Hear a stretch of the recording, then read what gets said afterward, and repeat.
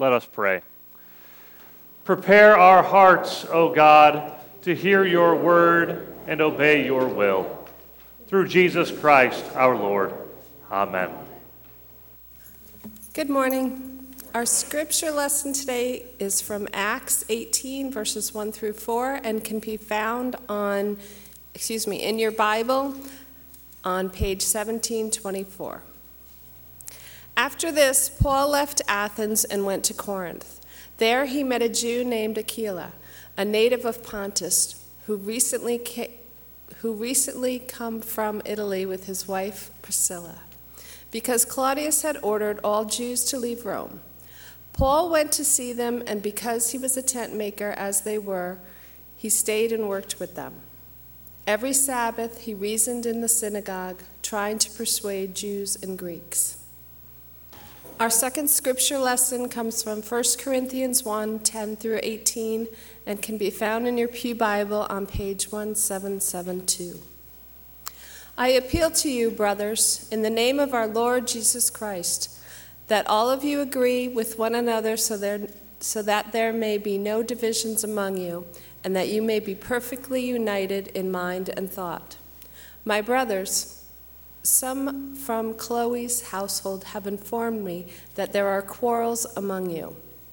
What I mean is this: one of you says, I follow Paul, another, I follow Apollos, another, I follow Cephas, still another, I follow Christ.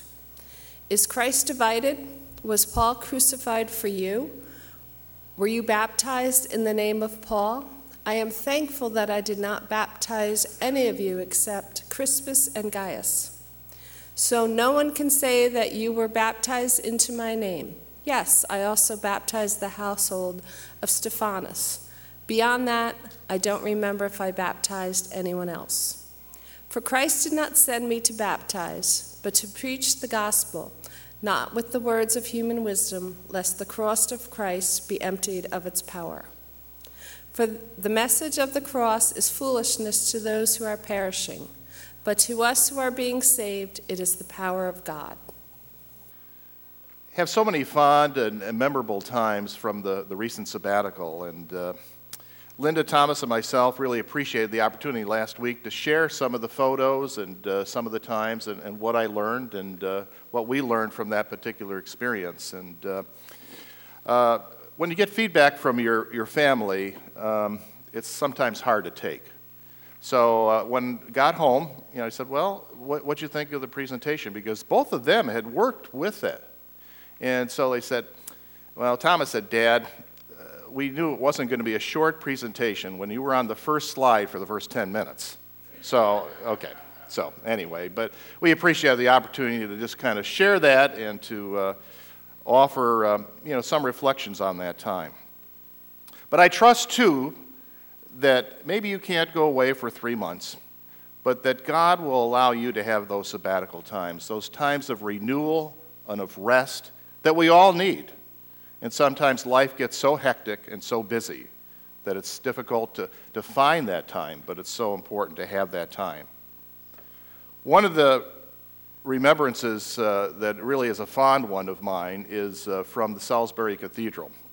And it reminded me of a verse that was read by Debbie earlier. I stayed at Sarum College, which is only about 500 yards away from the cathedral. There was morning worship at 7:30 in the morning, and then usually the Eucharist followed that, the Holy Communion. And then at 5:30 every day was what they called evensong. And evensong was a worship service that the boys and girls choir sang the liturgy. And prayers were offered, scripture were read. But in the morning, the Book of Common Prayer from the Anglican Church, listen to these words. And it was a responsive reading for one of the pastors there at the church, one of the canons. For the message of the cross is foolishness to those who are perishing, but to us who are being saved, it is a power of God. For the message of the cross is foolishness to those who are perishing, but to those who are being saved, it is the power of God. Now, I didn't go over with Debbie and Dan, but I had a couple maps. And one of the ancient world, It's kind of hard to, right? Need glasses, maybe a magnifying glass, but you can kind of see up there. I can't really point, but last week we were where? Well, besides here, where were we, people? What were we talking about? Well, we were talking about England, but we were talking about Thessalonica, right? Okay, so we're over there to the east, and then Paul makes a couple other trips, but his initial time then in Corinth. And Corinth is in the Greek islands. It's west of Athens. And Corinth was a noted city of that particular time. And now we go to the modern map. Okay. They looked larger when I looked at it initially in that too. But you can kind of see you have Turkey over there, then you have Greece, you have Rome where Paul talks about and where he was. And, just to give you a perspective of the world then as well as today. But this morning I'd like to focus in on just a few thoughts. The title of the message is The Early Church at Corinth and Us.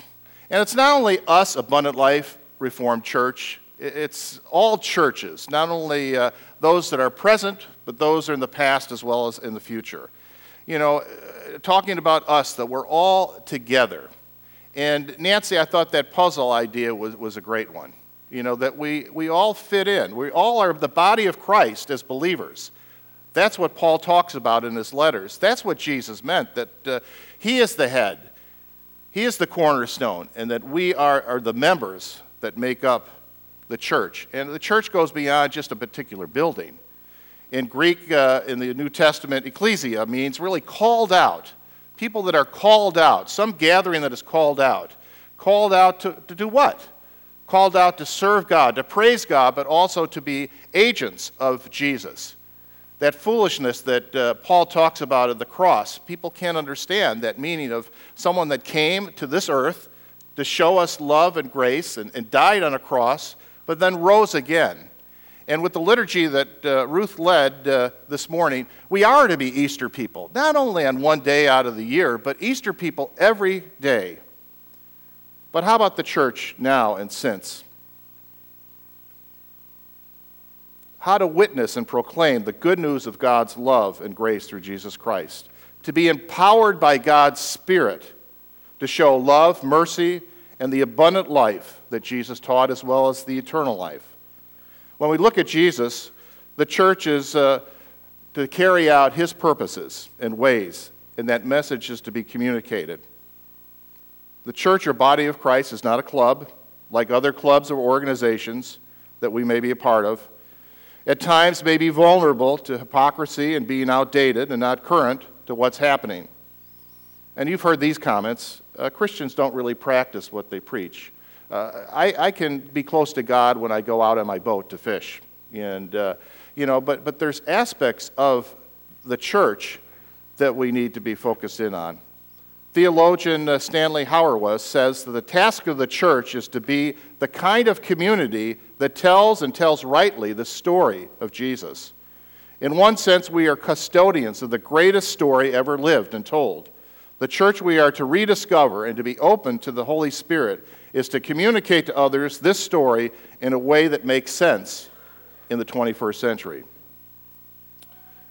But there's conflict.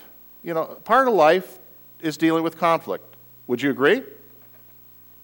Well, come on, people. Wouldn't you? I mean, husband and wife, siblings, right? Children with their parents, right? Employee, employer, teacher, student, right? We can go on and on. Church members, different churches, right? It goes on and on. Pastor Chris and I have an opportunity to officiate at different weddings, and I know it's really a privilege to do that, and often I ask the couple, do you ever quarrel? Do you ever have any problems or conflicts? And sometimes they get, oh no, we never. And I'm sitting there too. Not that I'm a marriage counselor or anything like that, but what world are you living in? And because we all are fallen people. We all kind of are self-centered at times. We all kind of want to do our own thing, or we want people to kind of, hey, I can put this puzzle together by myself, and I can do it better than anybody else. And the first early church in Corinthians, they had that problem too. They were in a culture, the Greek culture, which was a noted culture of that day in advance, but there was sexual immorality, there was doctrinal issues, but this morning the focus is on internal things that were happening with that new church start. In the opening chapter, we find the Apostle Paul finding out that Chloe's household found out that there were quarrels and disagreements, conflicts of different sorts. Some say, I follow Paul, and others says, I follow Apollos, or I follow Cephas, and still another, I follow Christ. Now, this last, I follow Christ, seems to trump all the others. I don't mean to kind of put it political. Nobody caught that. Okay, all right. But, that we belong. And they didn't have the Scripture. They didn't have the New Testament in written form at that time. So it was really the leaders of the church that were examples and that they were trying to follow. And they're saying, no, it's really Jesus. It's really Christ Jesus. That's the one who's the head of the church. That's the one that we are to follow. Even the marks about baptism, it's not the person that performs or officiates at the baptism. It's carrying out that message that Jesus said, his sacrificial life and death on the cross and resurrection and new life. I had an opportunity this morning, a little after 9:30, to be part of 2 baptisms at First Reformed Church of Hawthorne. And I officiated at Diana and Mike's wedding back in 2010. And it was a joy to do that. And they had a little baby about 1 year ago, Sophia Grace. And so Diana had a connection with that church.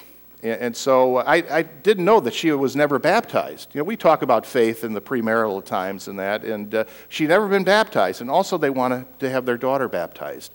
And it was a joy to be there and to go through the liturgy and, the presence of the community, that was there and as a representative. Not to be like one-upmanship, it wasn't that was baptizing, but in the name of Jesus, in the name of the Father and of the Son and of the Holy Spirit. It's like the person sometimes that looks at their face in a mirror and after looking, kind of goes away and forgets what they look like. I was driving to church here and I thought, Tom, what kind of tie do you have? And I couldn't remember what tie I had on, and I had to kind of look again. But you think about it in a figurative way too. How sometimes we can look at things and really not see things as clearly, or we need to be open to God's Spirit, or maybe we do see things clearly and we need to move ahead. I didn't have the verses from Mark 9, 34 and 35 from the narrative lectionary read, but it was Jesus and the 12 that were gathered, and Jesus said, if anyone wants to be first, he must be the very last and the servant of all. And I thought, boy, that really still ties in with 1 Corinthians 1 that we were looking at, as well as Acts 18. But conflict is a part of life. Church, relationships, internal conflicts too, right? I know that's true. You might say, well, I might disagree, but there is. The internal, because we are people that don't see things all clearly, that we need Jesus. We need the Spirit to empower us. But how about expressing compassion and commitment? We follow the example of Jesus, caring and respecting one another. Later on in the book of 1 Corinthians, we come across the love chapter, and Pastor Chris is going to be speaking about that next week. And so I said I won't take too much of that. But that love chapter, that love is patient, love is kind. And those last verse of that chapter. Now these 3 remain, faith, hope, and love, and the greatest of these is love. Scripture teaches us to put on compassion, to put on love, to put on humility, giving of love and showing love and care for one another. It's empathizing with one another. Not only those who are part of the community, and that's what we're focusing on, but those outside the community. But it's a commitment to care, to be an example of Christ, caring to one another. We realize most profoundly for ourselves of God's love and grace, His plan and purpose in the world and through our lives and in our lives, that we are God's workmanship, all under construction, that need His guidance, that need His empowerment. Last week shared about our attempt, well, we did. We rented a car in London. And Linda and I had driven over there in Scotland and England, about 15 years ago, but we're a little bit older. So before Linda and Thomas came to London, I bought a book road map of England and different parts, one of these huge maps and that. I don't know if you saw it. The display is still downstairs. And also rules of the road. I thought that would be good to know, and because you get there and they're driving on the opposite side, and the wheel is on the opposite side too. But come on, how bad can it be? Then they have these things that are called what? Roundabouts. All right. So anyway, they landed at Heathrow, and they were like a couple hours late. It took a long time. They were tired because they didn't sleep on the plane. I got there at 6 o'clock in the morning. We finally got to Enterprise Rent-A-Car, and we got almost a brand new car, automatic. And the guy said, well, there's no GPS in that. We got a map. Don't worry about that. So we get in the car, and this is the honest truth. We could not get out of the airport.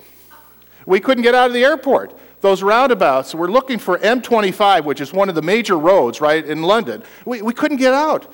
And we kept saying, no, that's not it. And I'm saying, turn right, and it should be left. And Linda's saying, we're going to get in an accident. And Thomas is in the back seat. We're going to get in an accident or cause an accident. He kept saying, we said, please, be quiet. And so, anyway, we're just going to return the car, just leave the car here and walk back, but we finally, miraculously, got an M25. And we stayed in the slow lane, and we stopped one place at a rest place, and we finally got to Salisbury, which is about 80 miles southwest of London. It was a scary time. It was an anxious time. And, words were said in the car. It was not a pleasant scene. But we got there, and then Linda says, I'm not driving this car at all. I didn't even volunteer to drive the car because I was co-piloting, not very well. But God guiding and directing our lives, your life, my life, other people's lives. It can be stressful, nerve-wracking, unclear. There can be conflict, that's part of life, but it's only God's Spirit that can help us to live our lives most fully, as well as to be open to His Spirit as we move ahead, not only as individuals, but as a group, as a church. To be a community, Christ's community of faith. You've probably heard this before. The church is to be likened as a hospital for sinners, and we all are sinners. We all fall short. It's not a perfect place, but needing to be a safe place to worship God and to live the life that Jesus taught. The church at Corinth had problems. Every church has problems that I've been part of. But to be a caring community, not only to the people that are there, but to others, as I mentioned. I receive daily emails from Father Richard Rohr, a Franciscan priest, who talks about Christian community and how in the 21st century people live out their faith. And this past week was on loss of community. And let me share a few words. He says, unfortunately for centuries, the Christian vision of church was narrowed to what we have today. A preoccupation with very private salvation. Our personal relationship with Christ seems to be a very small notion of Christ. We've modeled church after a service station where members attend weekly services to get their faith fix.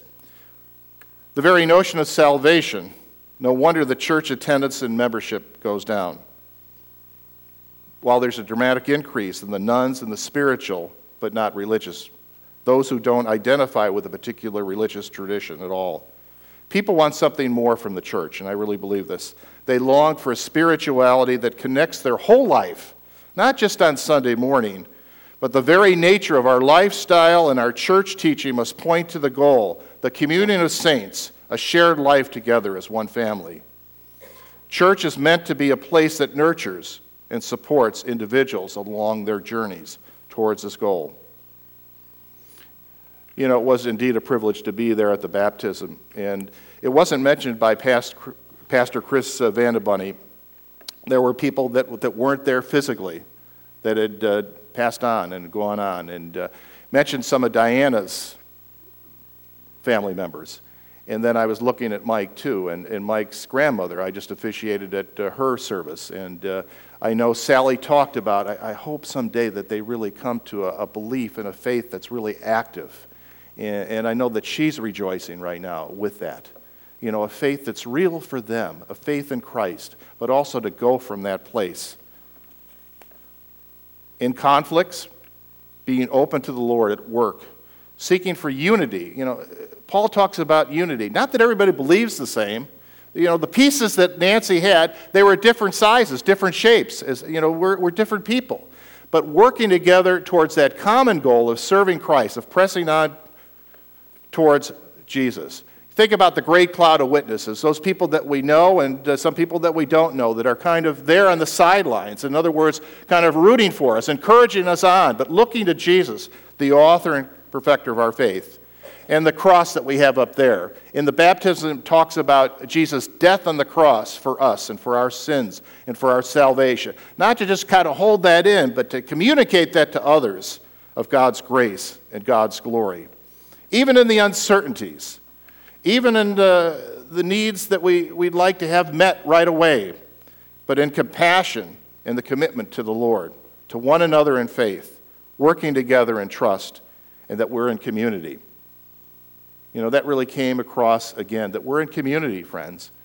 We might disagree, that's fine, but of respecting and loving one another. I'd like to close with a piece that I read at Reverend Tom Henyon's installation service just a few weeks ago. Pastor Chris, you've heard this before. Walt, you were there too, but listen to the words again. This poem is called Take Time. The author is unknown. Take time to think. It is the power and source that we need. Take time to read. It is the foundation of wisdom. Take time to play. It is the secret of staying young. Take time to be quiet. It's the opportunity to seek God. Take time to be aware. It's the opportunity to be of help to others. Take time to love and be loved. It's God's greatest gift to us. Take time to laugh. It's the music of the soul. Take time to be a friend. It's the road to happiness. Take time to dream. It is the future that is made of. And then take time to pray. It is the greatest power on earth. Let us close with a prayer together. God, you know the conflicts of that early church. There were a number, internal, external, as well as throughout the centuries, Lord. And that happens to all churches, and us as individuals, that there are conflicts, that we don't always see things as clearly as we need, that we need to be empowered by your love and spirit and guidance continually, and your love most importantly. So God, help us to sense your love, your presence, and your healing touch as we move forward in faith to follow you. Amen. If you're able, please stand as we profess our faith in the words of the Apostles' Creed.